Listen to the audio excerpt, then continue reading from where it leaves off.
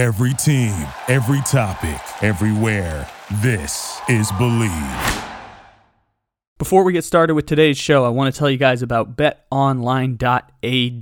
We're headed to the home stretch of football season and basketball is in full swing. And BetOnline remains the number one spot for all the action this year. Head to the new updated desktop or mobile website to sign up today and receive your 50% welcome bonus on your first deposit. Use the promo code BLEAV50, BLEAV50, to receive your bonus. BetOnline is the fastest and easiest way to bet all of your favorite sports. BetOnline, where the game starts.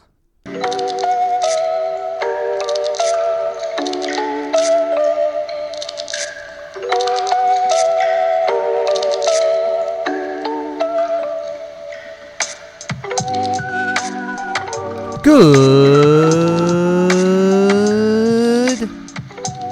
morning, good evening, good afternoon, or good night.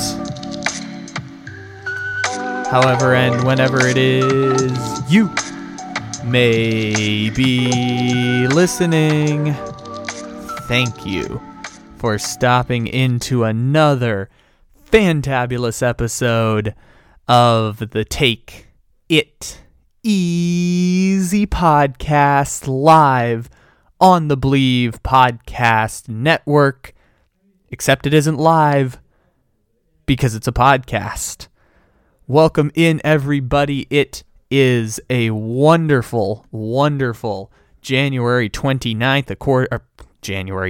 29th, according to my count. Jumping ahead a month here.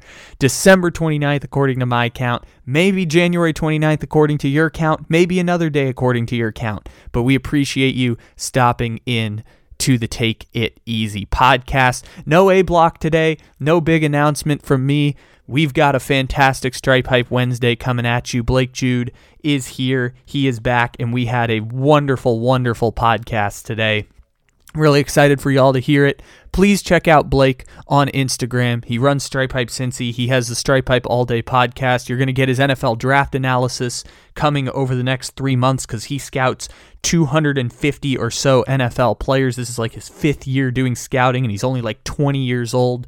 It's really, really in-depth. It helps me learn a lot about the NFL draft. This guy is super smart, our best friend here on the show, and I cannot wait for you to listen to. I mean, if Wired Up had episode 100 on Sunday, this has got to be like the 100th podcast we've done, because we did like every day during the draft, or at least the week leading up to the draft. We do a weekly podcast every week except for like 4 or 5 weeks going back 2 full years now. Like, we've been doing so much content through pandemics and through NFL season number 2. It's fantastic. It's fun. And I really, really, really love every time Blake Jude joins us on the podcast. So here's a Stripe Hype Wednesday. It's a really fun podcast. It's an hour and a half of football flowing all throughout. I hope you enjoy.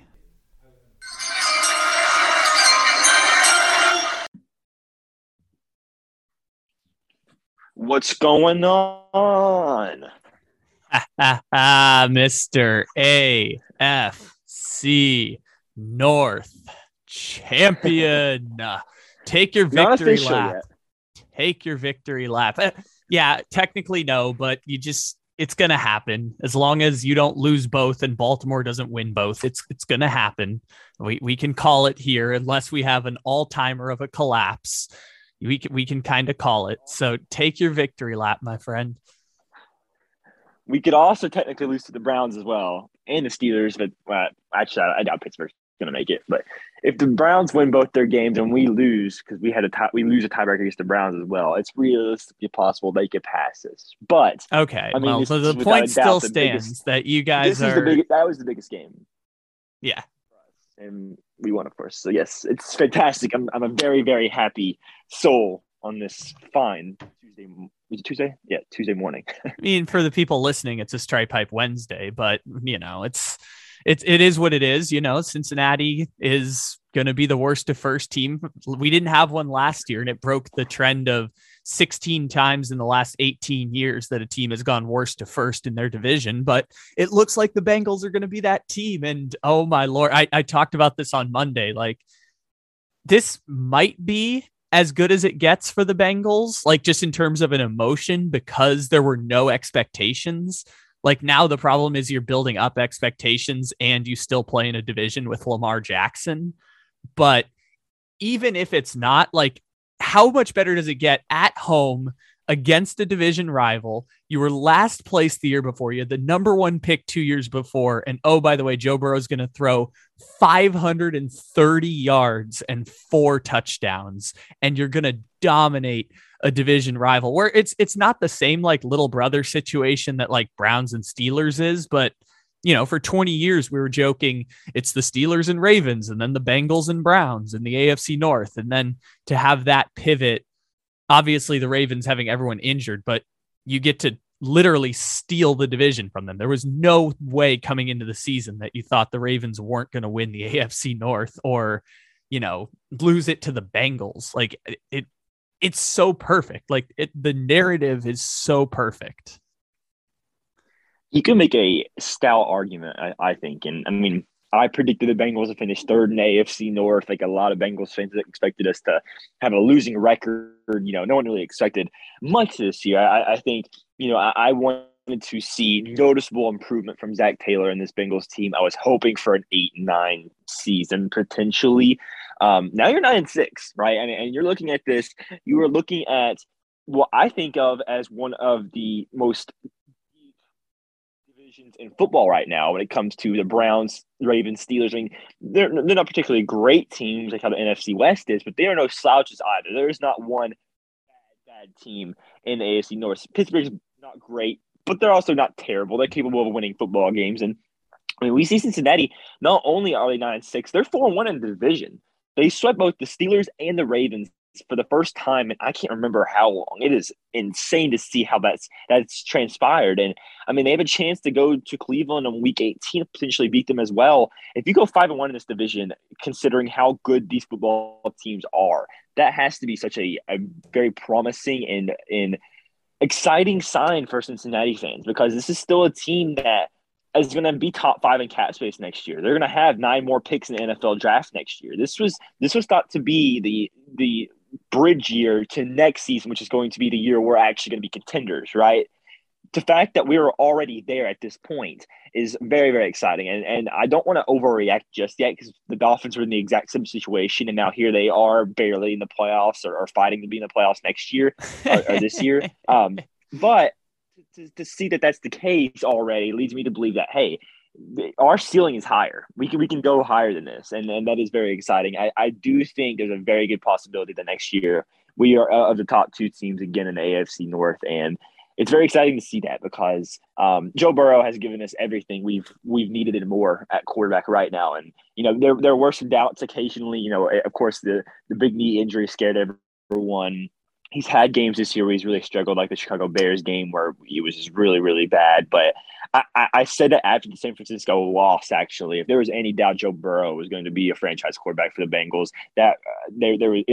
all that doubt was shut down after that game. I mean, I was having that doubt back in like week 6 or like week 7. Like even I was having some of that doubt. And now it's like, oh no, this guy is as special as you said he was coming out of the draft when we were doing many years ago. I guess now 2 years ago, because it's basically 2022 at this point, when we were doing that draft analysis and you're like, this is the highest rated quarterback you ever scouted. Like, okay, now we see it. Now we see where all the gifts were for Joe Burrow, even if he didn't show it his first few years in college. It's easy to see now. The ceiling is higher than I could have ever imagined for Joe Burrow at this point now. Not to say like it's a guarantee he's going to be great. He is older than Lamar Jackson, but there's no reason he can't get better. There's no reason the Bengals can't get better. I say this fully acknowledging that I think the Ravens are still going to run that division with a healthy Lamar Jackson, but there's no reason that the ceiling isn't higher than we ever thought. I really think what we've seen from Joe Burrow is just the beginning, because this is still a team that has one of the worst offensive lines in football. I mean, people don't realize the Bengals offensive line is still really, really bad. And I even said it during the draft. I mean, Joe Burrow is going to be a guy that's probably going to need an offensive line to be at his peak in terms of talent. He's not going to be able to make do with the poor offensive line like how Russell Wilson was able to several years with the Seahawks. And that's just not going to be possible for him. He's not as mobile as those guys, especially after the knee injury. Obviously, it's going to be tough for him. But we're seeing him do these things with a bottom tier offensive line right now. I mean, he is breaking tackles. I don't know if you watched the Ravens game or not. There was 3 or 4 plays where, I mean, he was hit behind, of course, hit behind line of scrimmage in the pocket. He rolls out, manages to get outside, breaks another tackle or two, makes a dart to T. Higgins, and all of a sudden it's 1st and 10 at the Ravens 15-yard line rather than 4th and 12 at the Bengals 30. I mean, it was unreal to see him extend plays, make plays with bad offensive line. And to think that he's absolutely the best in the pocket, yet he's doing these plays outside of the pocket is so exciting. And it's really, really promising for his career. He's outplaying my expectations in some aspects right now, which I'm very, very pleased about. Well, I know we were talking about it and your expectations kind of adjusted after the knee injury because we spent 6 months talking about what the Bengals were going to be when Joe Burrow came back and whether or not to take Jamar Chase or take Kyle Pitts or take Penei Sewell. Like we went through those podcasts, and to see it happen a year ahead of schedule. I know you brought up Miami and I laughed at that partway through, but think about what Miami had to work with to start off. They had the equivalent of 5 first-round picks for Laramie Tunsil in one of the great trade robberies in the history of the NFL, and also gave up a first-round pick for Minkah Fitzpatrick and had the top pick and got Tua, the quarterback they were tanking for in the beginning, just because he got injured. And it took all of that, and we still thought they weren't going to be a year ahead of schedule because they can't draft offensive linemen and because they draft Noah, I can't pronounce his last name, in the first round, and it was a bad pick. And like with all of that, they still couldn't do what the Bengals did because the franchise quarterback and the receiving core and Trey Hendrickson, one of the best free agent signings, like really just adding all that talent in one offseason, just flipped the script all the way for the Cincinnati Bengals. And it's kind of weird that it worked out the way it did. And I'm not entirely sure, but I believe they have these like the banged up rankings or something like that, where it talks about like how injured teams are. And I mean, Cincinnati's still at the bottom of one of those lists as well. So it's not like they're getting lucky with injuries. I believe they're 25th right now. They have noticeable people out. Logan Wilson, the starting linebacker, starting right tackle Riley Reif's out for the year. We haven't had a healthy cornerback room at all this season. And whether it's Trey Waynes, Chidobe Awuzie, there have been injuries all around the cornerback room. And you know, I mean, all the wide receiver depth we've had, Auden Tate, guys like that have not been able to play this season. There have been quite a bit of injuries Cincinnati's had to work through as well. It's not just the fact that we are staying healthy and being able to take advantage of bad teams. This is the team that has had just as many injuries as teams like Cleveland Browns have. And yet here they are, I mean, at the top of the division. So I really think, I mean, to be honest, I mean, I definitely wasn't surprised that we beat Baltimore last week, obviously, with Josh Johnson at quarterback. But the fact that we were even in that position to be able to beat them, to be taking the division lead by basically a game and a half, is so huge and big for the program. And you know, I want to give credit to Zach Taylor, because Zach Taylor's been a guy that's got a lot of heat from Bengals fans over the last several years. I mean, starting out very, very rough, of course, for first 2 seasons. We even talked about it a couple of times, potentially being a candidate to be fired last offseason because of how poorly he's performed the first 2 years. But man, has he turned this team around. I mean, he's been a big driving force behind a lot of the free agent signings. Larry Ogunjobi was 8 sacks this season. Trey Hendrickson, like you said, has 14 sacks, broke our franchise record this year. You know, Chidobe Awuzie, who's been a top 15 corner in the NFL, I think you can argue. You know, even when got guys beforehand, like Von Bell a couple of years ago. That has been a really big key signing. They have drafted some pretty good players like Logan Wilson, who's been a pretty good linebacker. Of course, T. Higgins, Jamar Chase, those elite wide receivers on the outside. He's been a big driving force behind a lot of these very, very key offensive and defensive signings and draftees. And the way he has built his team is really, really impressive. I don't expect him to be the great play caller like how Andy Reid and Bill Belichick is when it comes to team building and making a team that's going to win football games. I think he has done a fantastic job at doing that. And I want to give him credit because I didn't even see it for a while. I still thought there were definitely some holes on this roster. I still had some problems with how this team was being built. I didn't think the defense would be elite in certain aspects of the game. I thought they were still a below average defense. I think obviously now they're pretty well above average. it shocks me to see how well this team worked out and performed. His vision was perfect in what this team needed to be. Well, I would like to just do the Praise Cincinnati podcast here today, because this is, like I said, this might be as good as it gets. I don't know how this is all going to work out for the Bengals. Even as with all the good things that have happened, I don't expect like the Bengals are going to go on another 5-year run of winning the AFC North. But the only reason I say that is because Lamar Jackson is in the division. But at the same time, the Bengals pretty much have I don't want to do the anti-Bengals podcast where I'm like, that the Baltimore Ravens still have 10 all-pro players and Lamar Jackson comes back and he's going to carve up your defense in the next season and all of that stuff. But even still, Cincinnati this is the time to celebrate Cincinnati. This is the victorious Bengal podcast of a division that we thought was like, Cleveland's going to be pretty good. And now we don't know what to do with them because of injuries and quarterback play. And yeah, I did an impromptu 40-minute podcast on Baker Mayfield that kind of has me out on the Browns more than I thought I would be. And the Steelers are kind of in this purgatory that you see like bad franchises do. And the Bengals have a chance. They have stability. And I still have no idea if Zach Taylor is a good coach.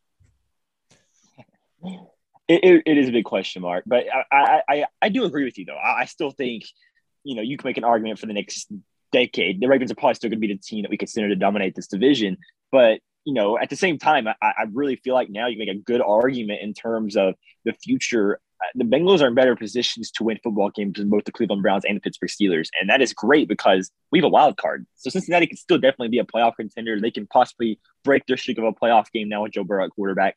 I mean, there are chances for this team to go places that they haven't gone in decades. Would you like a fun stat here before we go on about a particular franchise that we like to make fun of here on the podcast? Oh, of course. I would love to hear that. So these are teams with the worst records post October 11th in the last 3 seasons. So 2019, 2020, and 2021. So post October 11th, the Jaguars the last 3 years have 5 wins post October 11th. The Jets have 5 wins. And the Carolina Panthers have 3 wins, 3-29 in games post October 11th over the past few years. I just saw that the other day, and I've been saying it to everyone I know because it's absolutely incredible that the Panthers are 3-29 in games post October 11th over the past 3 years.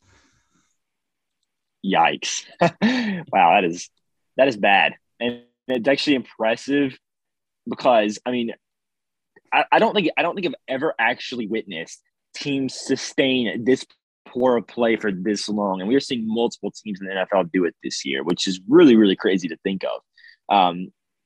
So, I'm not sure. That is wild, though. I'm glad that you brought that up because one of the things that I say a lot, or at least I said a lot the past 2 years about like just the NFL is the NFL has designed a system that legislates parity better than all of the other sports, where baseball has like a soft salary cap and the NBA is so star driven and stars can switch teams based on that. And so many teams make the playoffs in the NBA. It legislates parity better than the NFL creates parity better than other sports teams or sports leagues. And that's starting to change now because I'm looking up and I'm like, is anyone going to be able to catch these teams that have built these like powerhouses at the top of their divisions? Like Buffalo is starting to have some of that in the AFC East with the Patriots. And I feel like the Chiefs are going to win that division for a decade straight. And the Packers are going to win the NFC North for a decade. If they, Aaron Rodgers is getting older now, but they dominate that division. And the Cowboys are running the NFC East. And I just like, does the NFL have as much parity as we thought? The Rams have made the playoffs for the last 5 years now. Like, you're right. Teams are bad for much longer now because it's so hard to dig out of that hole, it looks like, because the teams at the top are just so much better than even the teams in the middle. Yeah, it really has began to kind of curve in terms of talent. And I think a big reason behind that is we're starting to, we're getting a lot of these teams who are just drafting so well, drafting at such a high level. I mean, for some reason, I don't understand how or why, but teams like the Jets, the Giants, even the Jaguars occasionally just cannot seem to draft talent that is consistent every single season. We see so many of these poor picks that are just not working out. And I don't know if it's just the fact that they are just closing their eyes and picking their best player available on their board, if they're trying too hard to fit a need to a team, but it's not working. And we are seeing teams like the Chiefs, we're seeing teams like the Patriots who just take such a smarter approach to draft and free agency both, and are able to get guys that they envision can work out on their team, and it works out for them. And I really don't know how to fix that if you're the Jaguars or Jets. You have top picks every year. So theoretically, you should be able to fix that easily. But it's just a team that is not, for some reason, it's just not working for them right now. They are not finding the talent. They're not finding what they need to be successful on the football field. And I mean, I think it all starts with a head coach. And I really think the Jets are on the right path with Robert Saleh. I do think they have potential there. And now we're seeing the Jets head coaching, Jaguars head coaching kind of thing going on right now, where we're looking to see who they can get. So I don't know. It is really tough and confusing, but I do think that there is going to be, hopefully, if we see a new head coach and everything like that, we're hopefully going to see a change and maybe see some other teams start to contend in these divisions. But I mean, it's impossible to tell right now with everything going on. I just really think that they need to find good head coaches. They need to draft good talent, and they haven't done either of those yet. And until they do, they're going to keep being bad. The explanation I've always used, and I don't know if it's able to be confirmed or not because football is weird, but the thing I've always assumed is the owners that are meddlesome, or people in power who are meddlesome within organizations, are hurting their teams because there's so many smart people in the NFL now. Like, so many people want to work in the NFL, and there's so many smart people who want to work running professional sports teams, that there's like a pool of overqualified candidates for like a small number of jobs. And for teams whose owners still want to be decision makers, ultimately they're falling behind the organizations that empower their people to make decisions. And one of the things I was thinking about it this week is the Giants case, where week 6, we did a podcast. They had just lost to, I think, the Raiders that week. The Giants did. I'm like, okay, it's a failure. You can fumigate the organization now. You can get rid of Gettleman. You can get rid of Judge. You can get rid of Daniel Jones. You can get rid of Saquon. Like, it failed. And it's better to just start with a clean slate and begin all over again. And I could figure that out after, and I feel really confident in saying, like, we figured that out after like 22 games of Joe Judge and the 2 years of Pat Shurmur with Gettleman. Like, 22 games could figure out this isn't going to work. And the Giants are about to give Judge and Daniel Jones 28 more games to figure it out, because they got all of this season. I know Jones was hurt. They got all of this season, and they're going to get all of next season, even as the Giants hire a new general manager. But that general manager apparently is not allowed to pick the coach and not allowed to pick the quarterback until 2 full seasons from now. And by that point, you're 2 seasons behind everyone else who's, not staying in stagnant position with Joe Judge and Daniel Jones and hoping that works out. And so you just end up falling behind your peers, I guess is the way I think of it. And the Lions have done some of this, and the Bears have done some of this, and the Jets and the Jaguars and the franchises that we think of as like really bad franchises do some of the same things. I feel like that's the common thread between irrelevant franchises. I love that you mentioned the Lions, because this does remind me a lot of, maybe to a much smaller extent, because I'm not going to try to compare these two quarterbacks. Do not get me wrong here, but this reminds me a lot of the Lions continuing to keep Matthew Stafford despite them not winning any football games, right? I mean, Daniel Jones is not a Matthew Stafford. He is not nearly the quarterback he is, but the Giants refusing to let go of him and continue to try to ride him out and see if he can win the football games, it's not going to happen. You're just not at that point yet. You have to shut down and reset everything. The Lions learned that the hard way. They had to lose 16 games in a season. They had to literally be one of the worst teams in the NFL for several years, despite having what we now consider a top 10 quarterback in the league, just because obviously he wasn't going to work with the Detroit Lions. Daniel Jones is not a good quarterback, but he's also not a terrible quarterback. He's just not going to work with the Giants, obviously. We're not going to see Daniel Jones ever win a playoff game with the New York Giants and being a starting quarterback. It's just not going to happen. So they need to find a way to reset right now. And the fact that they are refusing to do that, they're going to keep Joe Judge, they're going to keep of course, Daniel Jones. I mean, it's just not going to work. Saquon. Yeah, it's just not going to work. And I want to say I like the fact you mentioned Saquon. I think where you need to start right now is looking to find out somewhere else Saquon to go. You can look for somewhere else for Daniel Jones to go. You need to reset, starting at the quarterback position and finding pieces down the line that you can use to gain for the future. You have a lot of good youth and depth on this roster right now. I really, really like Azeez Ojulari, Kadarius Toney. You have guys out there like Julius Andrew Peppers, Thomas, according to a solid listener, I forgot the listener's name, but he hit me up on Instagram. Apparently, Andrew Thomas has only allowed 1 sack in 700 snaps this year. So Andrew Thomas looked like a bad pick before, but it's actually kind of working out now. Right. And I was actually very, very happy with that pick whenever they made it back in 2018, I believe is what it was. But I really, really think that top to bottom, this is a team that has talent. You cannot waste it right now. And they are, I mean, I don't want to say they're wasting it, but no, they're wasting it. That's totally fair. They are totally wasting the talent. Like we both agree that it's over. It's going to fail. I went back to the archives. I said that on October 18th. I said it was over. And 2 months later, not only are they not moving on 2 months too late, but now they're also going to bring everyone back for another season when we already know that it's a wash. Like we agree it's a failure. It's just the Giants aren't doing anything about it. Right. And that's very disappointing. And if, if I was a fan of that team, I mean, I just feel like that'd be very disheartening.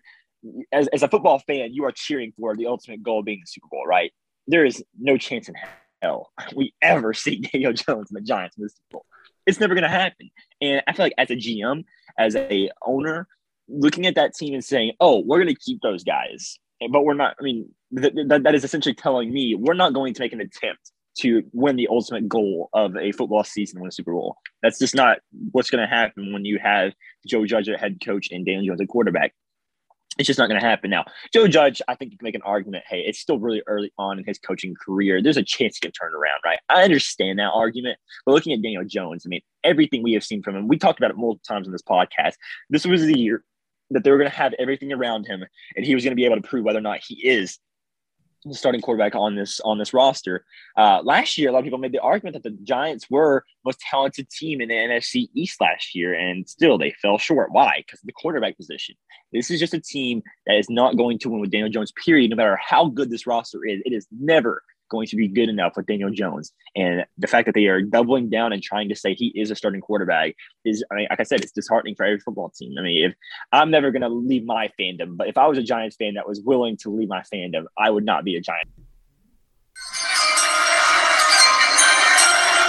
New sponsor alert here on the Take It Easy podcast. It is Lightbox Jewelry. Using cutting-edge technology and innovative techniques, Lightbox Jewelry has cracked the science of sparkle, creating the highest quality lab-grown diamonds that you can find at a light price of just $800 per carat. Lightbox lab-grown diamonds are the gift they'll never want to take off, priced so they won't have to. Visit lightboxjewelry.com to add sparkle to your holiday shopping. That's lightboxjewelry.com.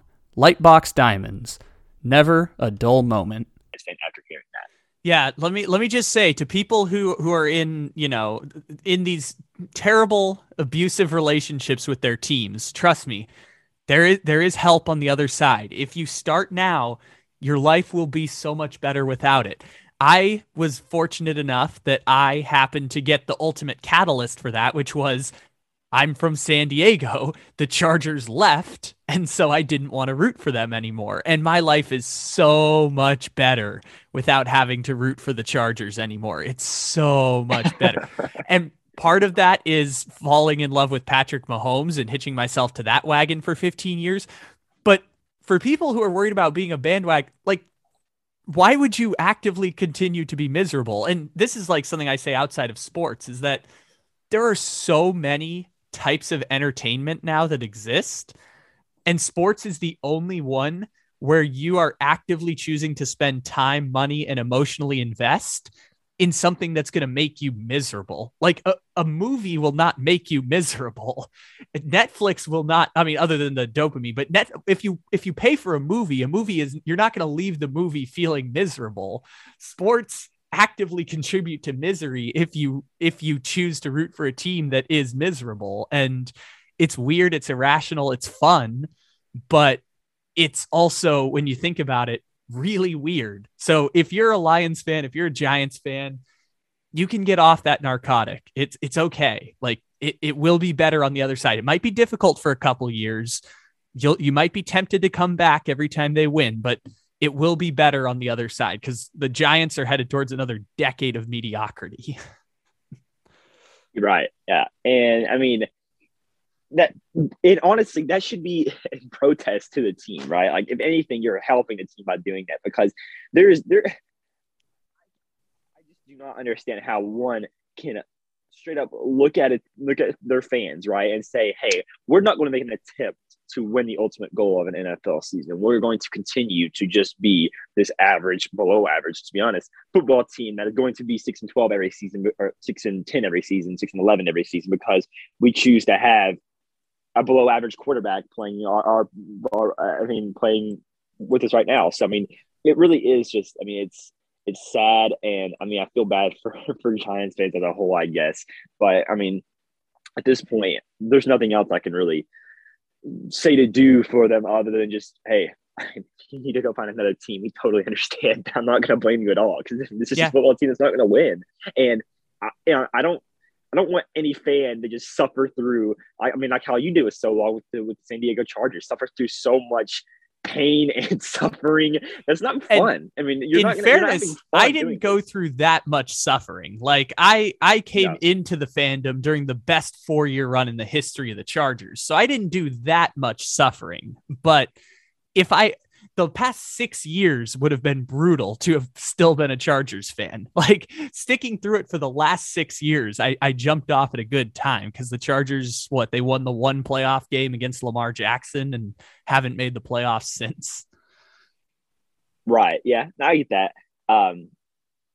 It is just really bad for the Giants, I guess. And it's not, there's no sign of it getting better. So why are you going to waste your time and stay around, you know? And so I don't know. It's also, it's a losing situation. I think one of the things we've talked about before, because we've done the podcast where we ranked all the AFC teams from 1 to 16. The thing is just the sheer mass of teams that have been bad for really long times. I know back in the day, the Arizona Cardinals made one playoff appearance in 30 years, or the Saints made one playoff appearance in 30 years back in the 80s and 90s and stuff. But I can point to it now, and there's so many teams like this. It's close to 30% of the league has this kind of tortured, tormented reality. And I don't think that ever was the case, where I can go through a third of the league who hasn't won a playoff game in 15 to 20 years, or hasn't won more than one playoff game in 15 to 20 years. Right. Yeah. And honestly, I think a good question to ask and try to figure out over these next couple of seasons is that a problem with how bad these teams are, or is it just the fact that the other teams are just so good, right? Because I really don't know. It is a tough question to answer. I could see an argument to be made for both of them, for both of those cases. So I'm not too sure. But at the end of the day, I mean, something's not working. And these bad teams, the Jaguars, the Jets, the Lions, they're going to have to figure out a way to reverse it around. Good news is you can't lose all hope, because the Browns did it. The Browns managed to do it, right? They found a way. They did it. I don't know how they did it, but they did it. All right. So not all hope is lost with these teams. But I mean, it's certainly not looking good, right? Like it's not looking promising by any means. So And I don't even know. the I Browns, really like don't. the Browns are in year 4 now of like post, when they had the stretch where they didn't win a game for 2 years. They won one game, but it was on a missed field goal by the Chargers at the end. So like I say, they won 0 games, but this is year 4 coming to an end for the Browns. And they've had 3 missed playoffs and 1 win against the Steelers to hold on to for all of that. Like, it does take one. It just takes one to break the cycle. Like the Bills, it just took Brandon Beane and drafting Josh Allen to break the cycle.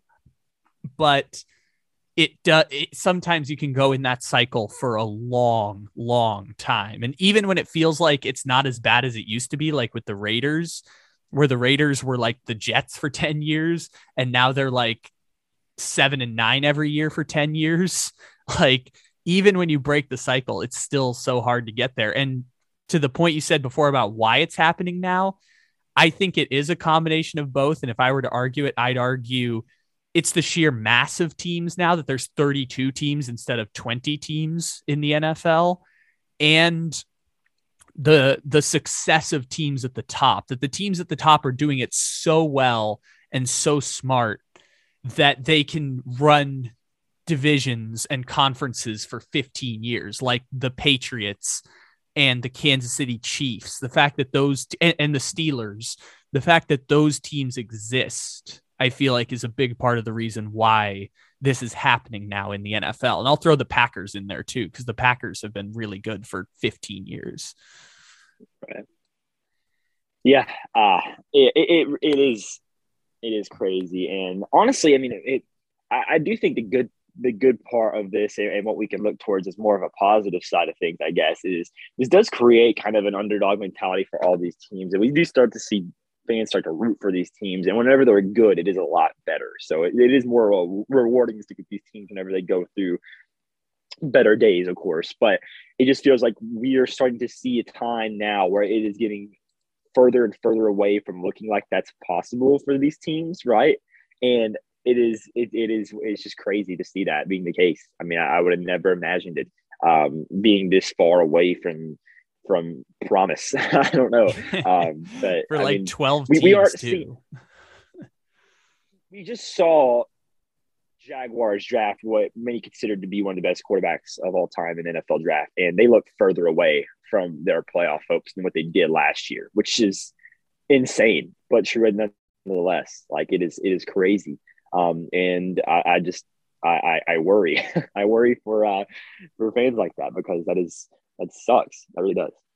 Yeah, and this is the weird part about it, is like, if you're Jacksonville, if you're Washington, if you're the Giants, if you're Carolina, if you're the Denver Broncos, Raiders, even the Chargers to a certain extent, Jaguars, the Jets, Miami, so many teams, and the Bears and the Lions. Like, it's been so long. Even Minnesota hasn't been to a Super Bowl in 40 years, but they've been like kind of okay in this stretch. So it's just so weird that it's been so long. And I think, like, you can point to a few key events that turn the tide there, but it's so weird that it just always ends up happening that way. And I don't know, maybe like it's for better. Like, we talk about parity in sports, but maybe it's not supposed to be parity. Maybe parity is less and less a thing in this new mutated version of sports, where they're gigantic corporations and every team is worth billions of dollars and they hugely profitable ventures. Like, maybe parity isn't something that matters, or parity is something that should exist. Maybe it should be unfair. Maybe the same teams should be dominating at the top. Like, it's just rethinking everything that we thought we knew growing up 20 years and learning history of sports and all that weird stuff. Like, maybe all this stuff is changing right in front of our eyes. And, Miami's never going to be able to get the same luck that the Chiefs and the Patriots and the Dolphins, even the Patriots, or the Chiefs, were still bad for like 20 years before Andy Reid got there. Like, even they Right. were a weird exception too. Right. Yeah. I mean, it's not all doom and gloom for all teams. Like there are teams out there who do have bad seasons and they come and bounce back. But the teams I'm talking about are, teams I've talked about the last couple of times. Like, I mean, even because like kind of the Bears are kind of getting into that area now where they're going to be consistently really bad. The Jets, the Jaguars, the Lions, those teams have not found success in forever. I mean, you could even list my team, the Bengals, on there. I mean, it's been a long time since we've had true success. We haven't won a playoff game in several years. They're decades, really. So, I mean, it's not just. I mean, I'm kind of having the same issue, I guess. So, I mean, it's not just one thing that's going on. It is a combination of a lot of things, and these teams are just not finding success for some reason. And I would love to see a way for it to turn around and work for these teams, but we just haven't seen that yet. And I think that once these next 5 years are important. I want to see how these things transpire the next 5 years, because there are chances the Jets, the Jaguars, the Giants, let's just say Jets and Jaguars for now, maybe even Lions. There are chances they turn around. They have a lot of picks, a lot of cap space, a lot can happen these next 5 years. I need to see how this happens in the next 5 years, because if they still are bad after this, then if you're a fan of that team, I mean, there's no hope at that point, right? It's over. Like, I mean, this is the most they're going to have for a long time, right? And if they can't get better now, they're going to be mediocre forever. Well, is that just because the Jaguars lucked their way into a Jalen Ramsey that they could then trade for all those picks, or the Jets lucked their way into Jamal Adams, who they could trade for all those picks? Because I remember when the Jamal Adams trade happened last year, it was during the pandemic, and I'm like, they will not see a player, at least at that position, as talented as Jamal Adams for 15 years. Maybe at any position, they will not see a player as talented as Jamal Adams come back to their team. So is it just the fact that they lucked into all those picks and players, or the Giants like got lucky because the Bears were more dumb than them in trading up to get Justin Fields, and they give up basically like the 20 pick and the 7 pick in next year's draft? Is it kind of like that over again? Kind of, I guess. But I mean, I don't know if I'd call that luck. More or less, it's just the fact that they managed to get a pretty solid player that they could have traded for good assets, But yeah, I guess I can go with that. That is understandable in terms of like, hey, this is they managed to get a good player. They flipped him to get a lot more picks to hopefully get better players. They're making attempts to go out there and get good players. I mean, I'm not going to say that these teams aren't trying to get better. I don't want to like be misunderstood whenever I say that. I'm just saying that whatever they're trying hasn't worked, and they're not trying anything else, right? Like, you need to try something else. You need to do whatever you can to get better. I like the Lions approach. I will say the Lions approach right now, even the Texans right now, both of their approaches have been really good. Literally trade everyone you have away, get all picks, sign low-end free agents, see which ones are good, keep those guys, let everyone else walk, and then draft with your 1,000 picks in the NFL draft. I love that approach, and I would do that if I'm the football team right now. That's where I think people should go. And right now, I really only think of the Lions and the Texans being those teams that are doing that. Jets are kind of heading towards that direction, though. I do think they are still holding on to some veteran players. They tried to make some key signings this offseason that just haven't really worked out for them. So there are still some parts there where it didn't necessarily work out. But I do think that there are some teams heading towards that direction, and I want to see how that direction goes, because we saw it work for the Dolphins. We saw it work for the Browns. It can work for those teams too, and I think that's where they need to head if they want to really reverse and have success later on. I'll throw out another team that it's working even better for them than it did for those other two teams, which is the Philadelphia Eagles.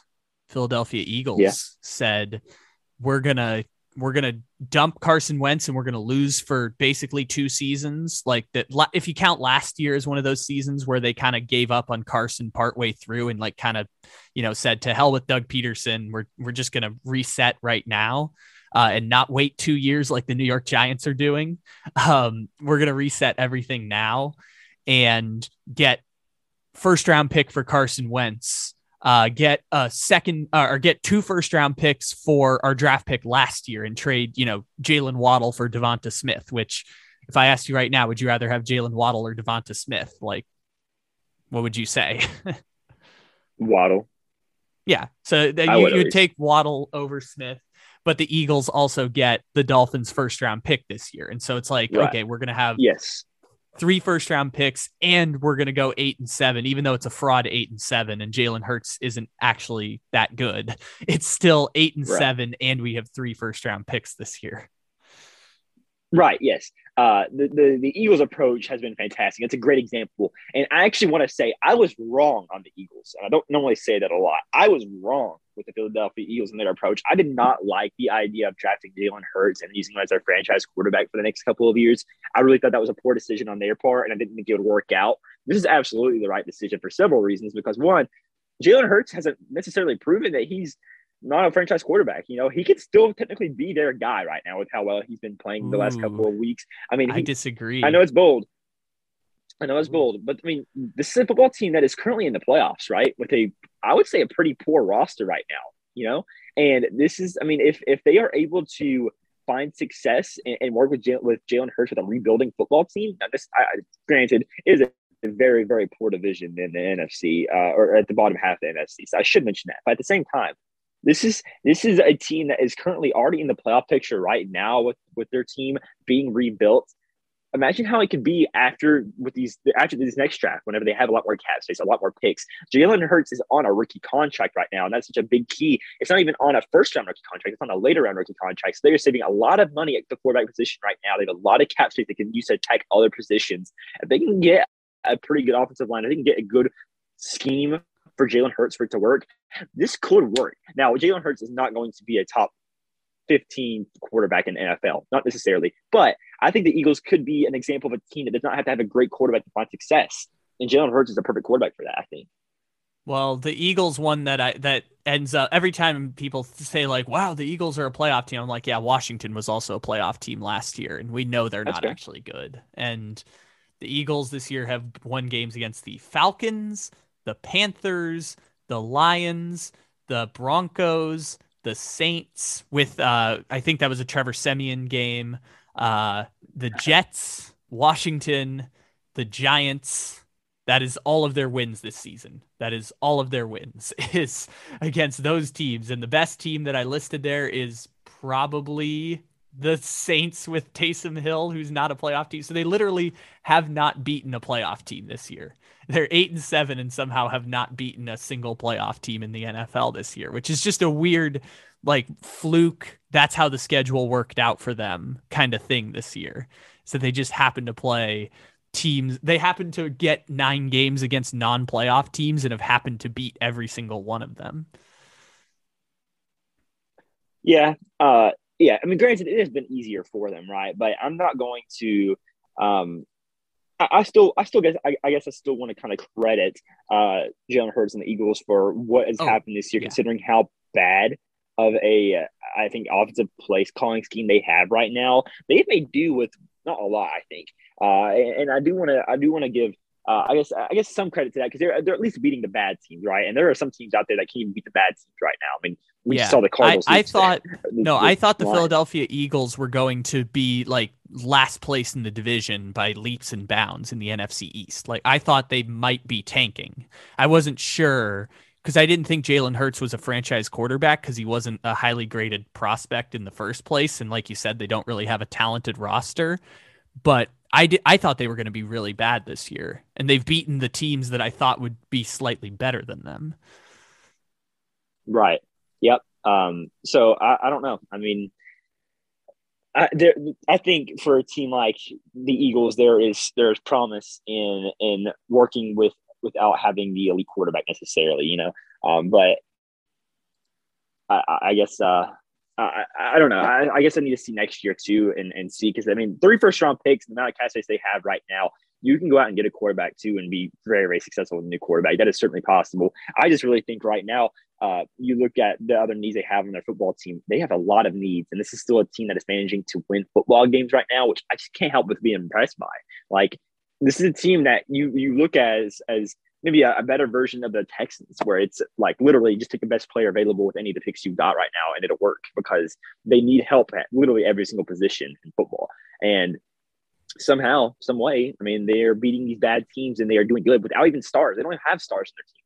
Like, I mean, who's the best player on the Eagles? Would you say Darius Slay? Yeah.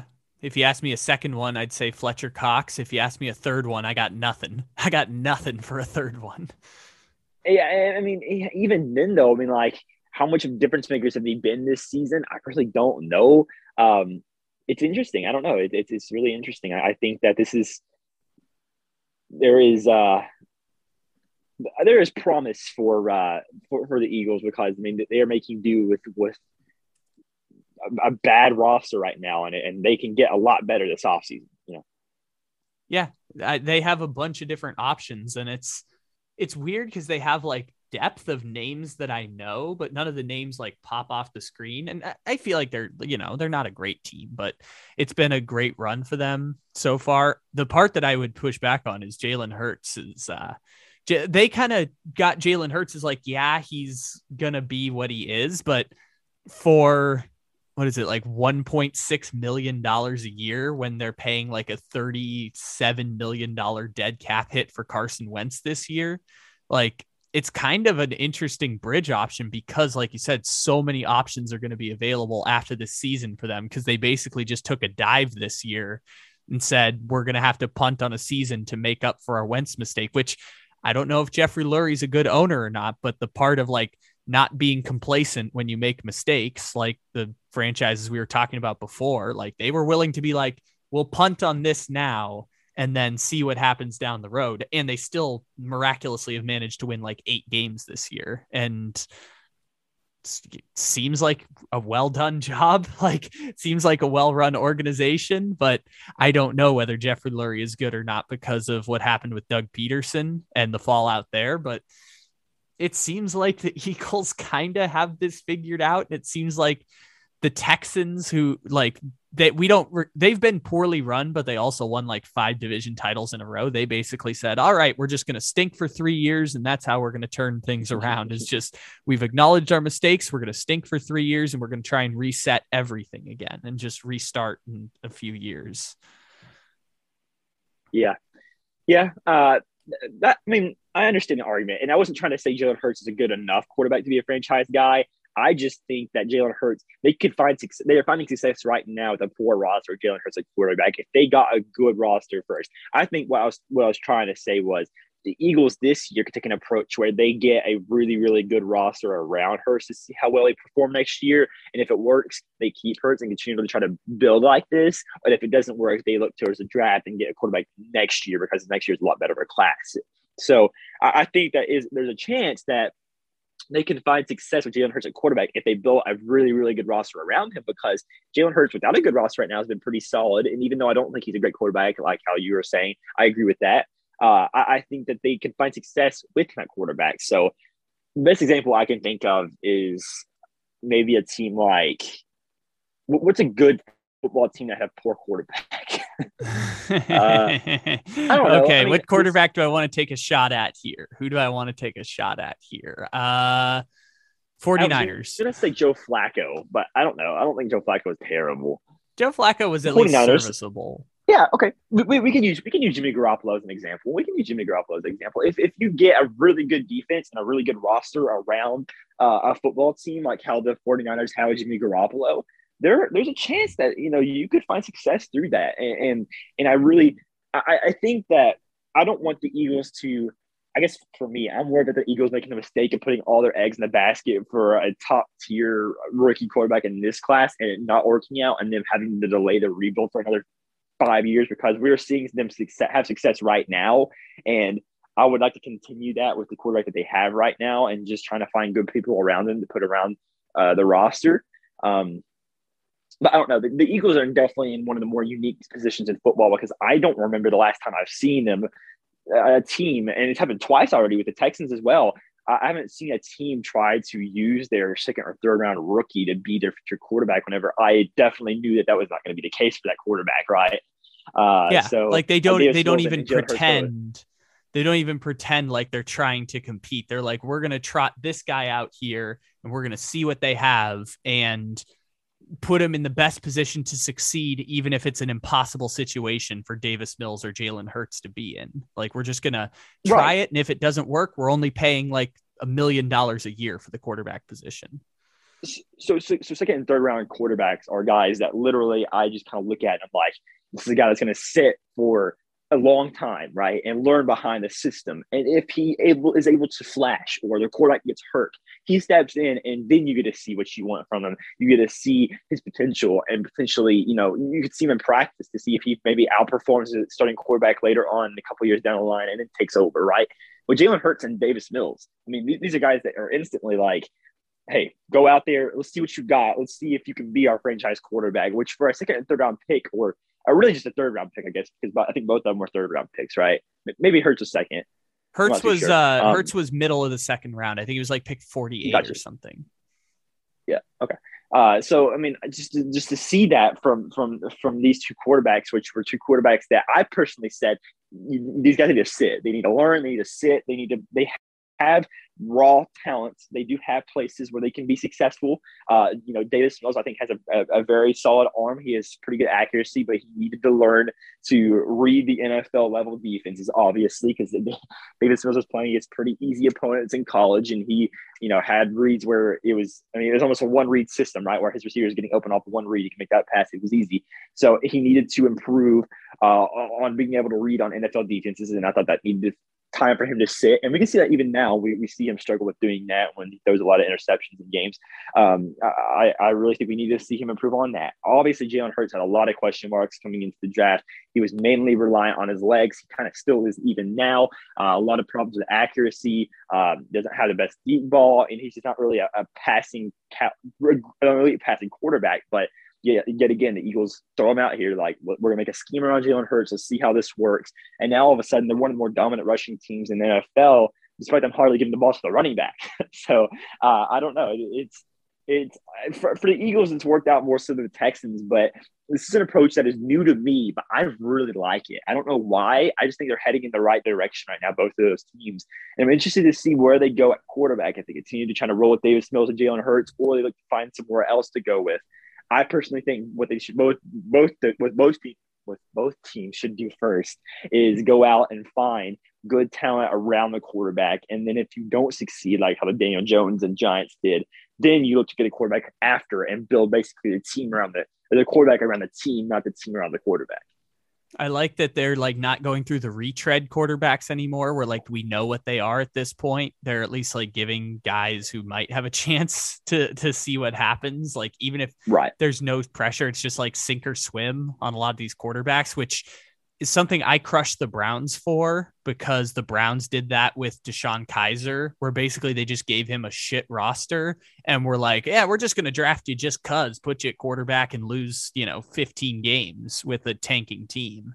And that's kind of like, yeah, they kind of destroyed that guy's career before it ever had a chance. And, maybe DeShone Kizer wouldn't have worked out anyways, and he just didn't have the skill set as a starter in the NFL or even a backup in the NFL now, because I don't think DeShone Kizer's on an NFL team, but it felt like something that was like gross and the dirty side of NFL then. And now I look at this and I'm like, oh, there are ways this can work out. I think with the right quarterback taken in the second or third round, yeah, they're not as talented as the quarterbacks that we know are at the top of the draft, and no one really has a role for them other than being backups. It's interesting to see them try. Like I'm with you that this is an interesting strategy that these teams are going for, even if they don't view Jalen Hurts or Davis Mills as long-term options. It's still interesting to see them get the chance to develop. Yeah. Yeah, I guess so. That's certainly true. And I agree. I guess that's what I was trying to say. Like, not all hope is lost for either Davis Mills or Jalen Hurts to somehow break out and become a low-end caliber starter for a football team. Like, I can see that being the case. There's 32 starters in the NFL. I would only say 18 plus of them I would consider to be great or good starters that you can build a team around, right? Yeah, quarterback. The rest of them are just kind of low-end. Right, yeah. The rest of them are going to be low-end caliber starters. That means that there's going to be at least 14 NFL teams are not going to have a quarterback that you can build around, right? And the Eagles and the Texans are in that position where they're one of those 14 teams that quite, easily do not have a quarterback that is going to be able to be a difference maker for a team. And so rather than going out and risking the chance to try to get one of those other 18 quarterbacks by trying to either draft or sign a guy, I think it's smarter to just try to get a team that is so good around them, like exactly how the 49ers do with Jimmy Garoppolo. They went out and got Jimmy Garoppolo. I don't think he was expected to be one of those quarterbacks that you built around. They didn't try to build around him. They really built the quarterback around the team, not the team around the quarterback, and that worked beautifully for them. They made, of course, the playoffs or the Super Bowl the first year with Jimmy Garoppolo. I really think if you can find a way to do that. Correct. Yes. Yeah. But if you can build a great team around Jalen Hurts and Davis Mills and just see what they got, and if it doesn't work, then you go out and get either a veteran or a rookie quarterback, and that fits the team well and can work with the team, then all of a sudden I think you're in a lot better position. So my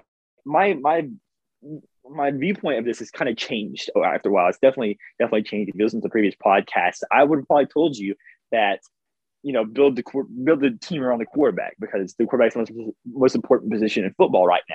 But at the same time, if you see, I'm starting to realize, I guess, that you can definitely find a way to build the team around the quarterback around the team, not the team around the quarterback for certain guys. And the Eagles and Texans are heading down that road right now. I'm excited to see where it goes. I want to see if it works. And if it does work, it's going to be exciting because it's going to be a very unique way of rebuilding for some teams.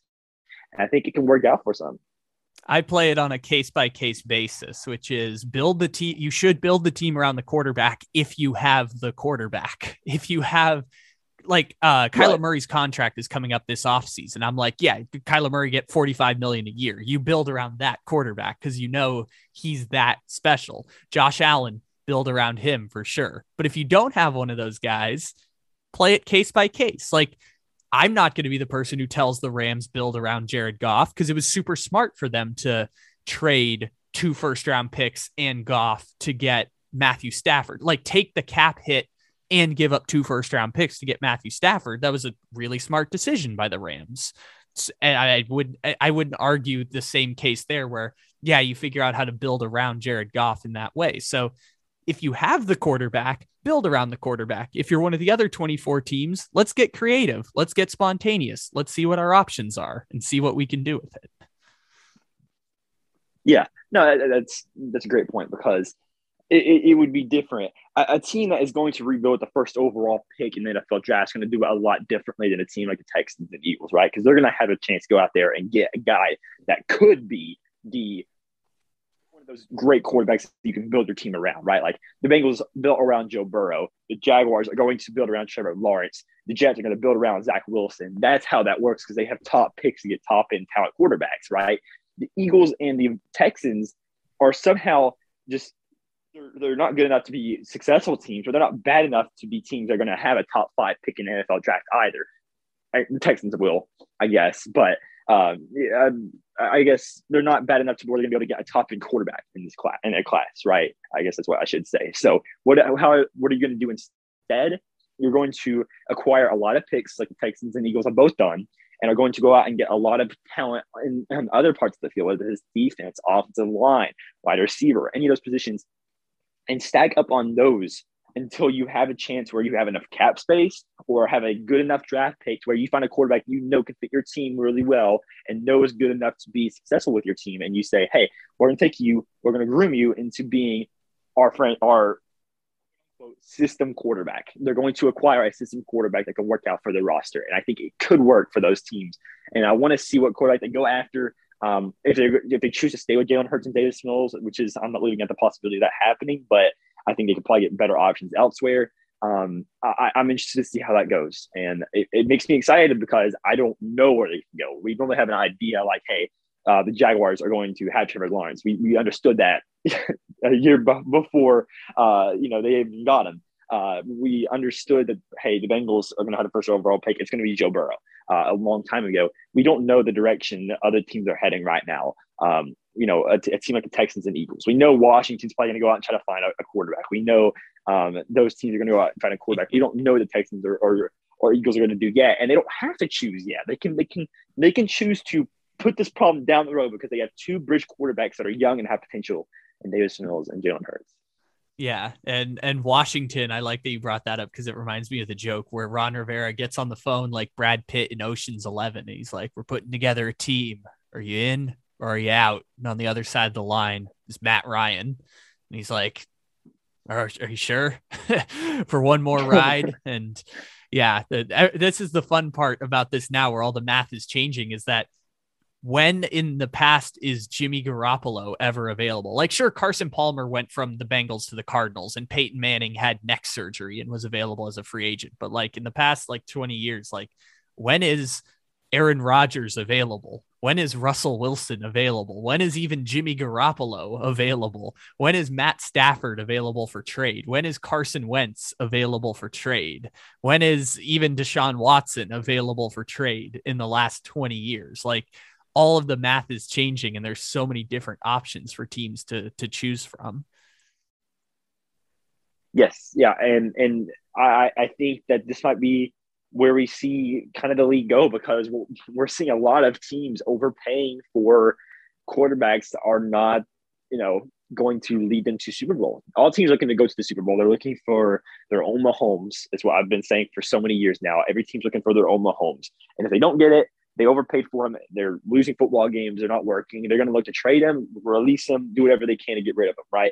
We're seeing that a lot right now. We're seeing it with we're granted, every case is very unique. Of course, Deshaun Watson would probably still be a Texan had it not been the issues with him not wanting to be there anymore, off the field issues. Obviously he is good enough to be the Texans franchise quarterback, but for other guys like Carson Wentz, the Eagles realized, hey, Carson Wentz is just not working out here. We're overpaying him a lot of money. Let's get rid of him. The Patriots, they had a guy like Jimmy Garoppolo. They're like, hey, he's our backup right now. We have Tom Brady. Let's get rid of him and look to get him somewhere else. That was one I forgot too. When the hell in the history of the NFL has Tom Brady ever been available as a free agent? And everyone's just like, nah, we're good. And then he goes to Tampa and wins a Super Bowl. Like, when has that ever happened? Yeah. It's a new era where we are seeing a lot of quarterbacks move now, and I think the big reason why is because other quarterbacks want to move. They want to go elsewhere and be successful elsewhere, because a big thing nowadays is it the quarterback or it's the head coach, right? That's always the argument. And quarterbacks want to go out and prove, hey, I can be successful with other teams too, not just the team that I'm on, right? Like, they want to go out and prove that they are good enough with other teams. Of course, other teams are going to throw them a lot of money. They're going to build a roster around them. It's going to be basically a fun reset. Like, if you're if it's always fun, like if you're a head coach on Madden, if you win so many Super Bowls with one roster, you're like, hey, I'm gonna go to another team and rebuild it again because it's fun, right? For a quarterback, I could see the same scenario being made for Tom Brady. He's like, hey, I want to go to the Texans, rebuild this team that's been bad for so long, and then all of a sudden become another dynasty in the NFL, right? Like, he went out and did that, and teams are going to be enticed, or other players are going to be enticed to go out and do that. We're going to see Aaron Rodgers potentially leave after this season because he doesn't want to be in Green Bay anymore. We're going to see Russell Wilson potentially leave from the Seahawks because he really doesn't want to be there anymore. These are good football players that are going to leave.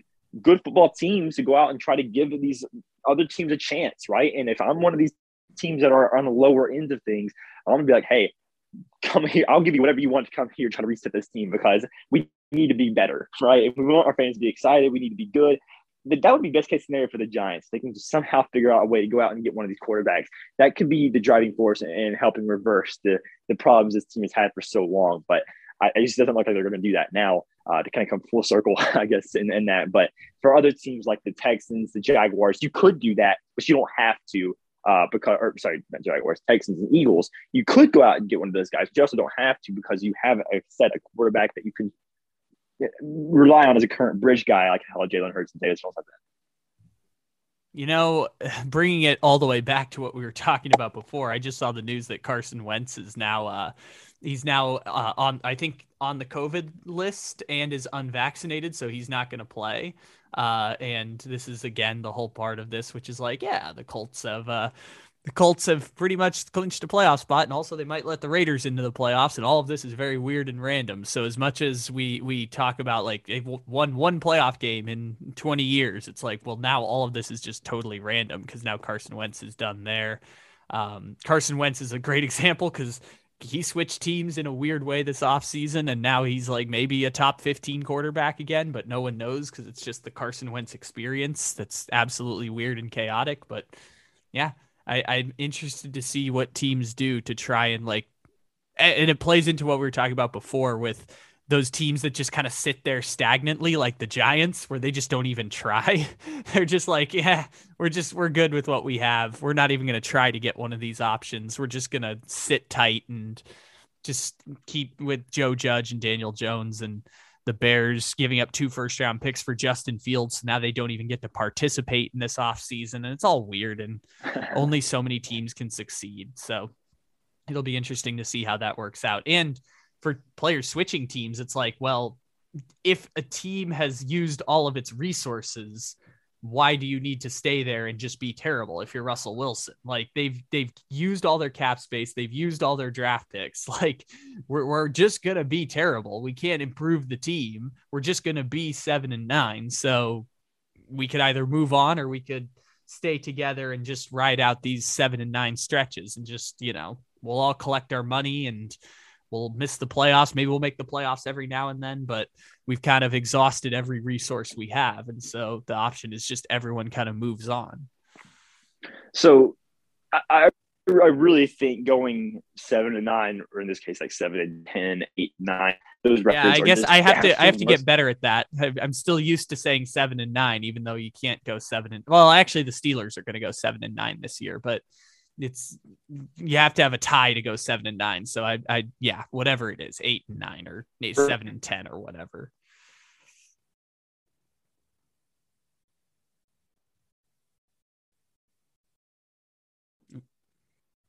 Hello, are you there? Sorry, it lagged a bit. I'm sorry. I didn't know if I interrupted you or not. You stopped speaking for me, so I started talking. But what I was going to say, I'm sorry. Teams that are finishing in those areas like 8-9, 7-10, like you say, for the Steelers 7-9, those are going to be.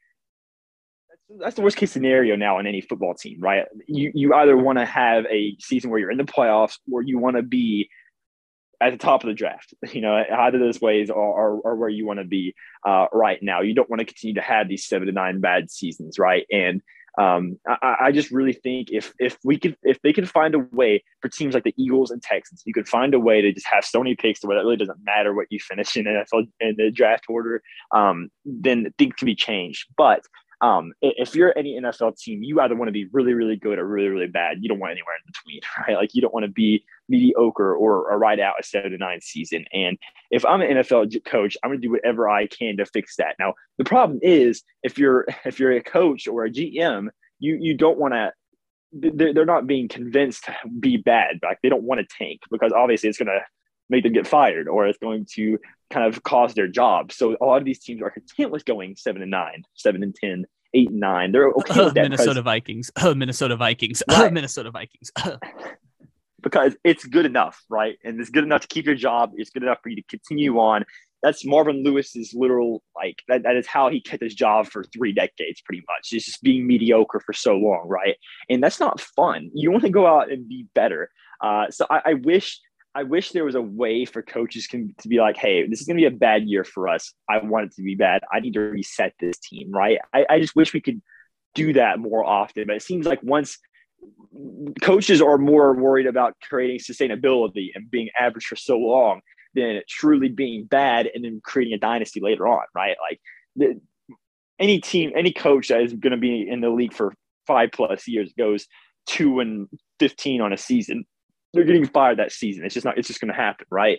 So no team's going to go out and actually try to be 2-15 because they know if they're going to get fired. So therefore, they're going to keep the average players they have. They're going to do whatever they can to create to be in a season where they're going to be average.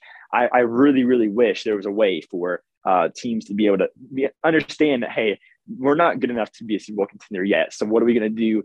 We're either going to continue to try to retool until we find the roster we like, or we're going to blow it all up again and see what we can do next year with a brand new roster. I understand it's a long process and fans normally don't always like it. It's a tough decision, but I do really think that if I'm a head coach and I see that our team continuing to drive ourselves into a wall, then obviously you're going to take a different turn and find a different way to get to the next level.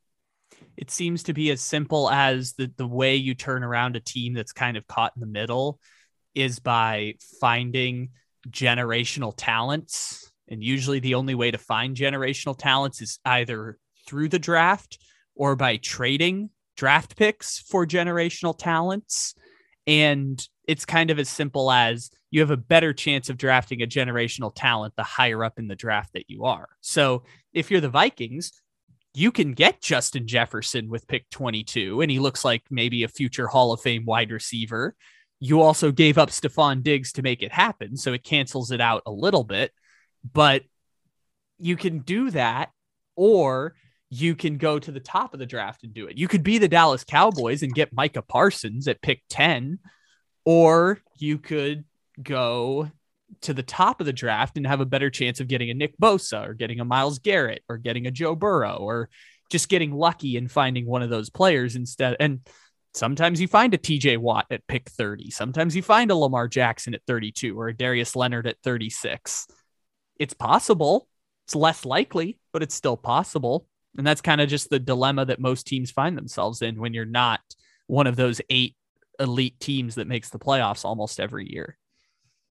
So it's a great example because getting a Micah Parsons or Justin Jefferson, those are few and far between. You know, they happen maybe 2 or 3 times every draft, right? But for 26 teams who are picking outside of the top 6, right?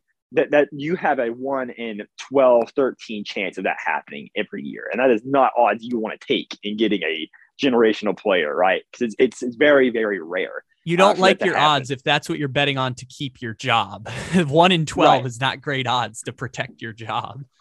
Exactly, yeah. Meanwhile, you have a top 5 pick in the NFL draft. Your odds all of a sudden go up from 1 in 12, which is like an 8% chance, to what is now going to be like probably a 60% chance, where it is very, very likely that you hit on a generational talent if you at least scout correctly and do everything you need to do, as long as you don't reach like how a team like the Raiders did whenever they got Alex Leatherwood at pick 15, right? Like, as long as you don't do that. Or Solomon Thomas at pick 3, or Mitch Trubisky at pick 2. As long as you don't bungle it. Even Daniel Jones. Like, I mean, all those. As long as you don't do that, you're fine. You can get a generational talent. You can get your Chase Young, your Nick Bosa, even last year's draft, Jamar Chase, Kyle Pitts, generational talents. Those are all guys that can help change your football team and make them better. Cincinnati was so bad for so long because they always had pick 15, 14, 13, 12. They were always getting mediocre, not generational talent players. Look what happened. Two straight drafts of having a top 5 pick. They get Jamar Chase, Joe Burrow, and now all of a sudden they're looking to be a playoff team. So that just changes so much by having 2 of those players added to your roster and then building around those 2 guys. A football team really for the last several years has had to do that to be successful. They have had to have one of those seasons, or they get really, really lucky where somehow the Chiefs land Patrick Mahomes at pick 12. Somehow the Ravens land Lamar Jackson at pick 31. You just can't rely on that, right? You just absolutely can't. The Patriots landed Tom Brady in the 6th round. You cannot. Aaron Rodgers should have been the first pick and fell to pick 24. Right. You cannot do that if you're an NFL team. You cannot wait to rely on that to happen. You got to take the elite talent whenever you see the elite talent on the board. And that's why I really, really think teams like the Giants and and the Jaguars and the Jets, they take a very, very different approach to the rebuilding. Or the case that I love to laugh at the most is that the Carolina Panthers, who we read the stat earlier, are on pace for 3 years in a row to have the 7 pick, the 8 pick, and the 8 pick in 3 consecutive drafts. And that is not a place that you want to live in when you're making your draft picks. Maybe you can trade up to get a better pick, but I told Carolina this last year. Actually said it back in 2019 when we did the rebuilding series there. I'm like, I hope those 3 wins of Teddy Bridgewater was worth not getting Trevor Lawrence, because you should have just blown it up and tanked, and they haven't. Exactly. And now they're irrelevant.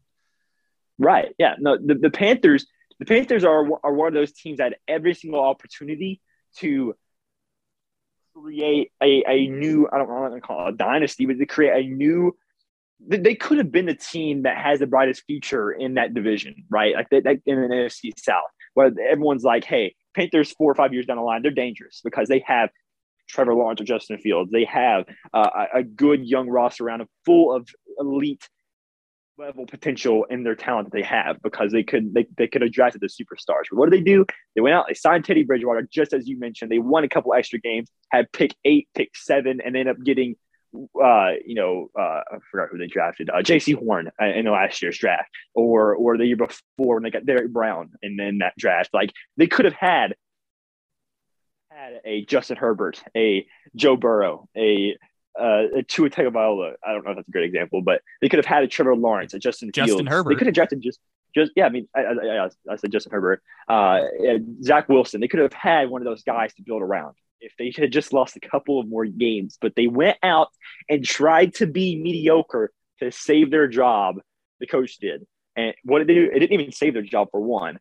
Also made it to where all of a sudden this rebuild is being backed up way farther down the line now, where you have to probably suffer through a couple more years of Sam Darnold before you realize, hey, probably need to go and lose a couple of games to get a high draft pick, get a young quarterback that has potential. Yeah, that's kind of where they're at. And that's perpetual mediocrity. It takes years to figure out things that it's the perfect example. Yeah. Belichick always talked about the thing where it's like, you always need to have foresight, where it's better to be a year early than a year late. And so you see teams that are a year late. The Giants are a year late. The Panthers are a year late. Like, the foresight helps you set yourself in a better direction. And we're seeing, like, it's like we're watching it fail right in front of us. We're like, we see you're making the mistake. You don't have the foresight. And yet now we have to watch it happen. Like, that's where I was with the Steelers this year. Is like, I knew 2 years ago, Big Ben should have retired after tearing his elbow. Like, and now it's 2 years later. I'm like, there's nothing more that can be said other than they just didn't have foresight on moving on from Big Ben. Like, there's nothing else I can say about the situation that hasn't already been said. We knew what should have happened, and now it's 2 years later and it hasn't happened. So what else can you say other than they're just doing it wrong? Right. Yeah. I mean, yeah, it's tough. It is tough. And I want to clarify when I say it is always so much harder to rebuild a football team than what I'm describing it as, right? Like, I'm giving like step-by-step information of what to do. It's not a handbook. Everything's different. Every rebuild's different. Things change, right? And of course, there's individual players that maybe teams go after a certain pick. It just, everything is so unique to each rebuild, which I love about the NFL, by the way, how everything is so unique. We normally see all basketball teams or baseball teams do the same thing over and over to try to just be better. But the NFL, every team attacks the rebuilding differently because there are so many players and so many different aspects of the NFL that it is just so hard to create a constant when it comes to finding success in rebuilding football teams, right? And that's why everything's so much different in the NFL. So I would like to say absolutely everything is so unique, but I just absolutely do not think a team that is remaining mediocre for so long can find a way to be successful down the line. It's just not going to happen. I don't remember the last time. When is the last time you have seen a team go from like 7-9 to division winners the next season? I don't remember the last time I've seen that. We've seen a lot of times where, like you said, teams last in the division that are probably like 5-12, 4-12, even 4-13 are going to turn around and become division winners because why? They're getting elite generational talent. But when is the last time we see the third place team, like 7-9 team, that is not the San Francisco 49ers, do that? It's because or the Cardinals. I mean, Arizona Cardinals. Well, I would say from 7-9 to Super Bowl contender, like, because right. The Cowboys have been doing it for like 6 years, where they're like, 1 year they don't win the division, the next year they do, then they don't, then they do. They've kind of been that team, but that's because the NFC. That's not East the NFC East, right? Yeah, that's not the NFC East. That's just a poor division. I don't know. Yeah, the Titans went from 7-9 every year, and then they got Derrick Henry, and now they go 9-7 every year, or 11-5. It's like, yeah, okay, that's one where it's like, yes, they got Derrick Henry, and now they're better than they used to be. It's like they used to be the team that always went 7-9 for 4 straight years, and now they're a team that goes 10-6 every year, or 11-5 every year. They were one of those teams that got lucky with getting a generational talent later in the draft, which, like we established, is just very few and far between. Like, that's something you can't not rely on. You cannot expect to get a Derrick Henry in the NFL draft pick 9 or 10 every year, or in their case, like 45. Right? Yeah. I mean, yeah, they got. I mean, Derrick Henry was literally a godsend for the Titans. Like, it was. And even still, the Titans can't win with Derrick Henry. Like, they got to an AFC championship, in fairness. Like, weird fluke upset of the Baltimore Ravens, like once every 10 years upset to make it happen. But they did technically make an AFC championship. So I'll give them credit there. Yeah. But I was also I just had a joke here. I was talking to one of my friends back home, and he totally forgot the Titans made an AFC championship 2 years ago. He's like, wait, the Titans were in the AFC championship? I'm like, yeah, it was only 2 years ago. They were one game away from the Super Bowl. Right. Yeah. No, I remember that season only because of the bad blood Titans and the Ravens had after that. But yeah, no, I mean, I guess they kind of got lucky with twice the Titans did, getting both Derrick Henry and AJ Brown in the second round, right? Like they got back to back, which, like I said, is something that as an NFL team rebuilding, you just cannot rely on that happening, right? Like you just can't bank on that. You're not going to get your own AJ Brown and Derrick Henry every single year in the second round of the draft. It is very, very hard to do that. And even then, they are still struggling to even now win the division, right? Like, I mean, granted, they've had injuries this year; it's been tougher for them this year. But they go out and get Julio Jones; he can't stay healthy. And now all of a sudden, this Colts team, who may I mention, had a couple of really poor years whenever they ended up getting pretty good, solid draft picks. They got a lot of cap space to go out and get good players. They got Carson Wentz, who could be a quarterback they could build around. That was one of those guys that we kind of mentioned earlier that is maybe not good enough to be an elite level quarterback, but is still good enough to be where if you have a good team around him, he can be successful, right? And that's exactly how it's been for them. They got Quentin Nelson, a star right guard. They got Jonathan Taylor, who is now, I would say, second best running back in the league behind Derrick Henry, obviously. You have these other star talents on a Colts team. They are starting to rebuild now. And all of a sudden, you see the Titans now struggling to even keep the first place lead in their division because of the Colts team is rising really quickly. So, I mean, even with those hits that they had in the draft, it's just the fact that their roster has been so mediocre in the past. They were unable to take the next year and get to the Super Bowl or become a dominant team in the AFC before another team behind them started climbing up right after. And the part that it's kind of like forgotten because it's a little while ago, but the reason the Titans went 7-9 for 4 consecutive years was because they did the tanking thing. They had the number 2 pick in 2015 and number 1 pick in 2016 in back-to-back years. And they did the tanking thing to give themselves the foundational core of Taylor Lewan, what was Jack Conklin, Jeffrey Simmons. They set up that foundation with a lot of losing seasons before all of that began. So they did technically all of the things we're talking about. They tanked, it got them into the middle, and then they happened to draft a generational talent, and that ended up exploding it for them in one magical run. Like the Titans have gone through the whole gamut of possibilities for rebuilding a team. Right. The Titans got really unlucky by going, like you said, from trying to draft generational talent to being mediocre, which is a very tough position to be at because usually generational talents can push you ahead of that marker where you're actually winning, football games like how, the Bengals are doing right now or teams like the Dolphins were doing after they got a couple of really solid players in the draft. But, usually they can push you above that area. But if you're a team like the Titans where maybe you're drafting guys on the trenches more or less, maybe that's not putting you over to the great area or the good area football team. So you're stuck in these 7-9 positions. But then after that, they managed to get lucky and then hit on the Derrick Henrys and AJ Browns of the world, right? But also, I would like to say, I do think every football team that wants to be successful has to worry about the trenches first and then go to skill players after, because there's a much greater chance that you can hit on a running back or wide receiver, obviously a running back, but also wide receiver later on in the draft, pick round 2, round 3, round 4. There's a much greater chance you can hit on those guys than hitting on an offensive lineman that late, right? The offensive linemen need to be, I think, absolutely ideally for a team that's drafting generational talent. If you're going to draft a generational talent, either needs to be on the offensive line, at edge rusher, or at quarterback. Those are the 3 positions that I would worry about first, right? And then you worry about the skill positions later on because it's a lot more likely you can hit on those skill positions, like how the Titans did with Derrick Henry and AJ Brown in the second round. So at the same time, they might have gotten lucky. At the same time, I do also want to give them credit in saying that they're worried about the offensive and defensive line first in those generational talents whenever they took the draft, whenever they went to the draft with early picks, those rounds, and then whenever they became mediocre or okay of a football team, then they went after the skill position players, which are a lot more likely to hit. Yeah, I'm glad you brought up the AJ Brown point because I forgot they got him. Because obviously Derrick Henry's like a Hall of Famer if he retires tomorrow, but AJ Brown's been a huge piece of building that offense over the past few years. He's like a former Pro Bowl wide receiver, maybe 2 Pro Bowls. Yeah, there's 1 or 2 Pro Bowls at this point, and that's super helpful. It's what helped your team by getting AJ Green in the draft, and that kind of worked out the same way there. Since we're talking about the Dolphins and the Titans, Yeah, just one Pro Bowl for AJ Brown. I thought he had 2. But since we're talking about those teams, would you like to make picks for the week? And Of one of course. the games is Dolphins and Titans. I'm down. Let's do it. I forgot to mention also, we're recording this in the afternoon on Tuesday, so there are bowl games going on. We Right. didn't do any live coverage of the Birmingham Bowl between Houston and Auburn, and it's one of my regrets here on the podcast that we didn't break into live coverage of the Birmingham Bowl. But what can you do? Sometimes you miss out on things.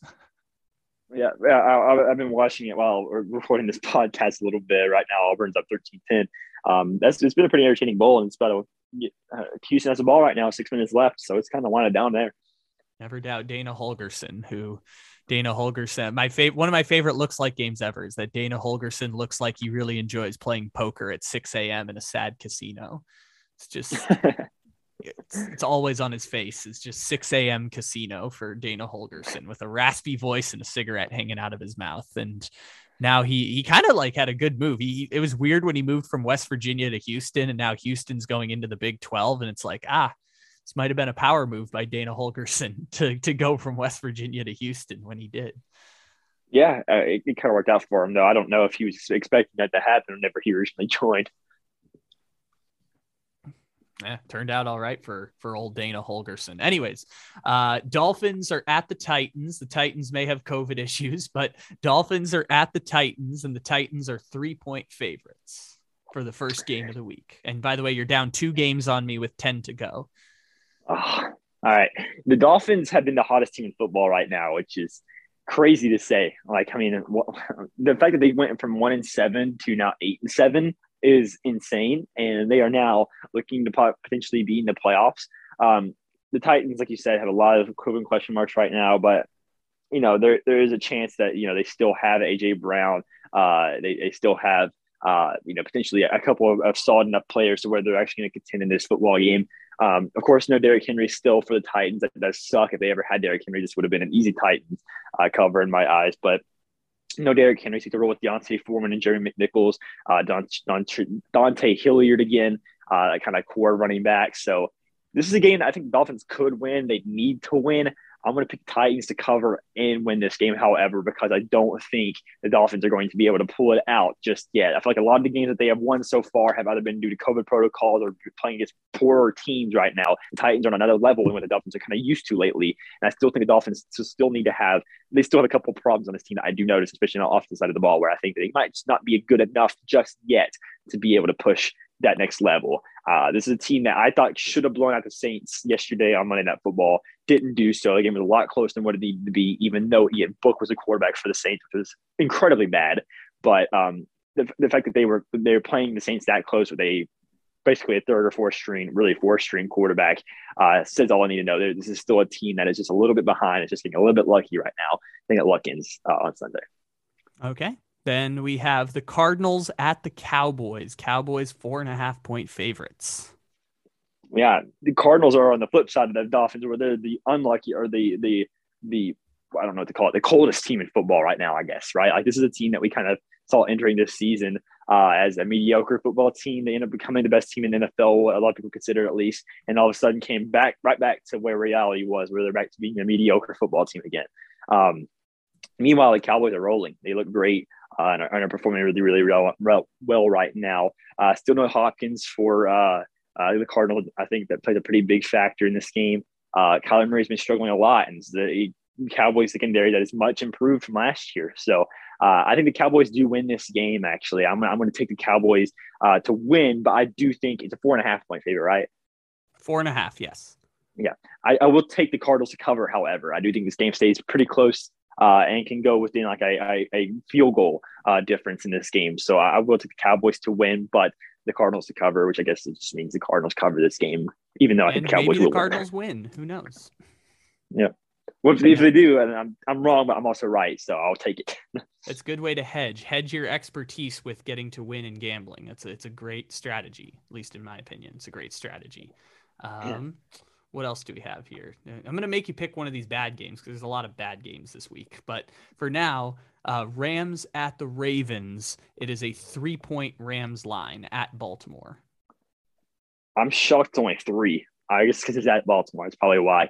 I'll take also because the heroic Lamar Jackson is still technically questionable to play, even though he destroyed his ankle a few weeks ago. Somehow questionable to play. Right. Yeah, I guess that's true. I don't even know if Lamar Jackson will play or not. Honestly, I don't even care. I'm still going to take the Rams to win and cover this game. The Ravens are just way too banged up right now. Even if Lamar Jackson plays, this is the worst defense in the NFL at this very moment, which is very rare for us to say for the Ravens. But watching Joe Burrow and the Bengals throw 525 yards on top of their heads, to see them now turn around and face the hottest receiver in the NFL and Cooper Kupp, also Odell Beckham Jr., Van Jefferson, and this very, very good Rams offense. I just don't see him having a chance here. I think this game could finish within double digits, actually. I'm going to take the Rams to win and cover. We have the Panthers at the Saints. The Saints are 7-point favorites.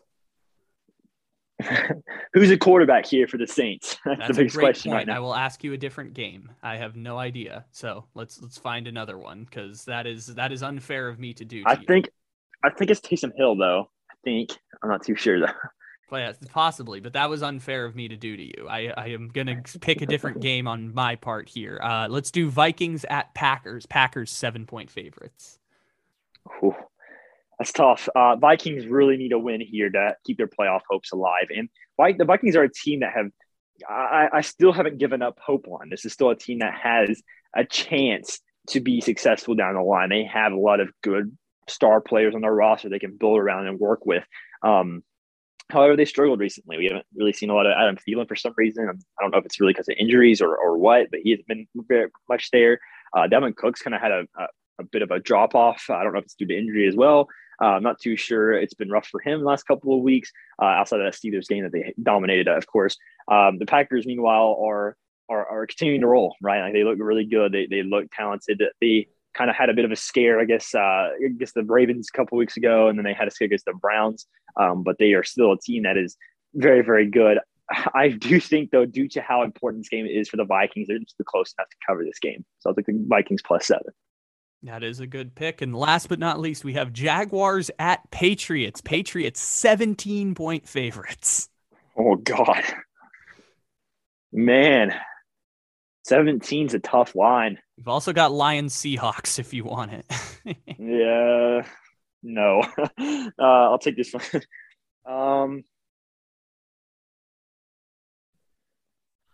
I've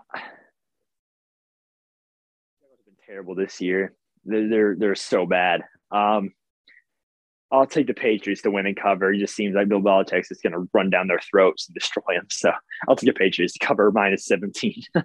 It's so great when you have one of those games, because it's weird to pick bad teams at the end of the season, even though I'm like 13-2 in the last 3 weeks. But it's so weird because you never know what's going to happen with these teams that are not playing for anything. Like the Texans beat the Chargers last week and they weren't playing for anything. And then you have like the Bears beating the Seahawks. And it's like, yeah, teams that have nothing to play for have weird stuff happen at the end of the year. It's kind of been a rule I've learned over the last 3 years. So yeah, it's cruel to make you pick these games, but at a certain point I have to make it difficult because I have a chance to win for the first time ever in our pick'em pool.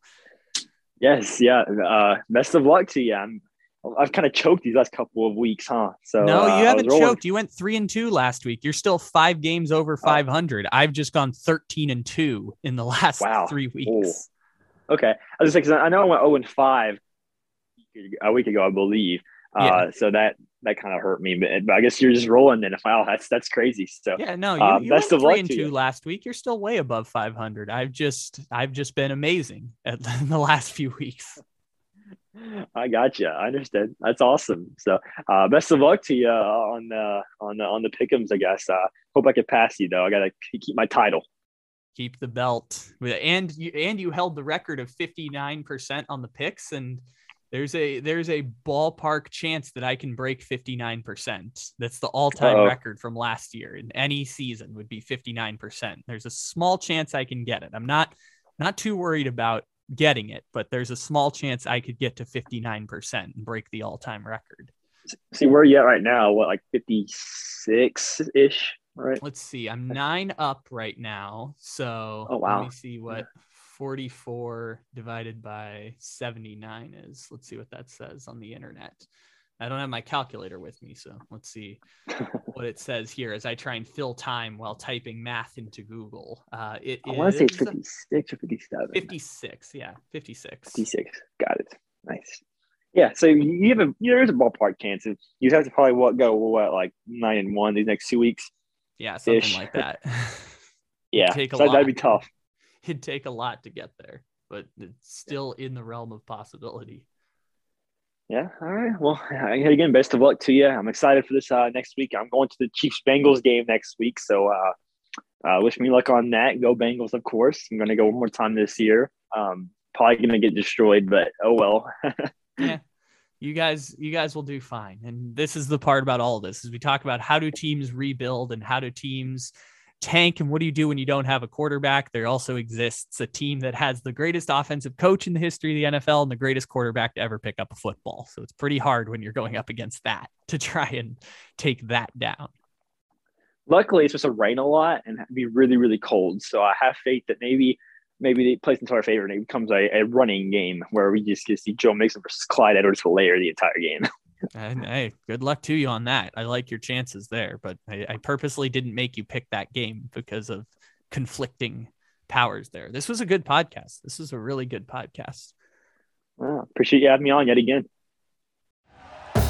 Thank you for listening to Believe. You can show support to your host by subscribing to the show and giving us a 5-star rating on your preferred platform. Check us out at Believe.com and search for BLEAV on YouTube.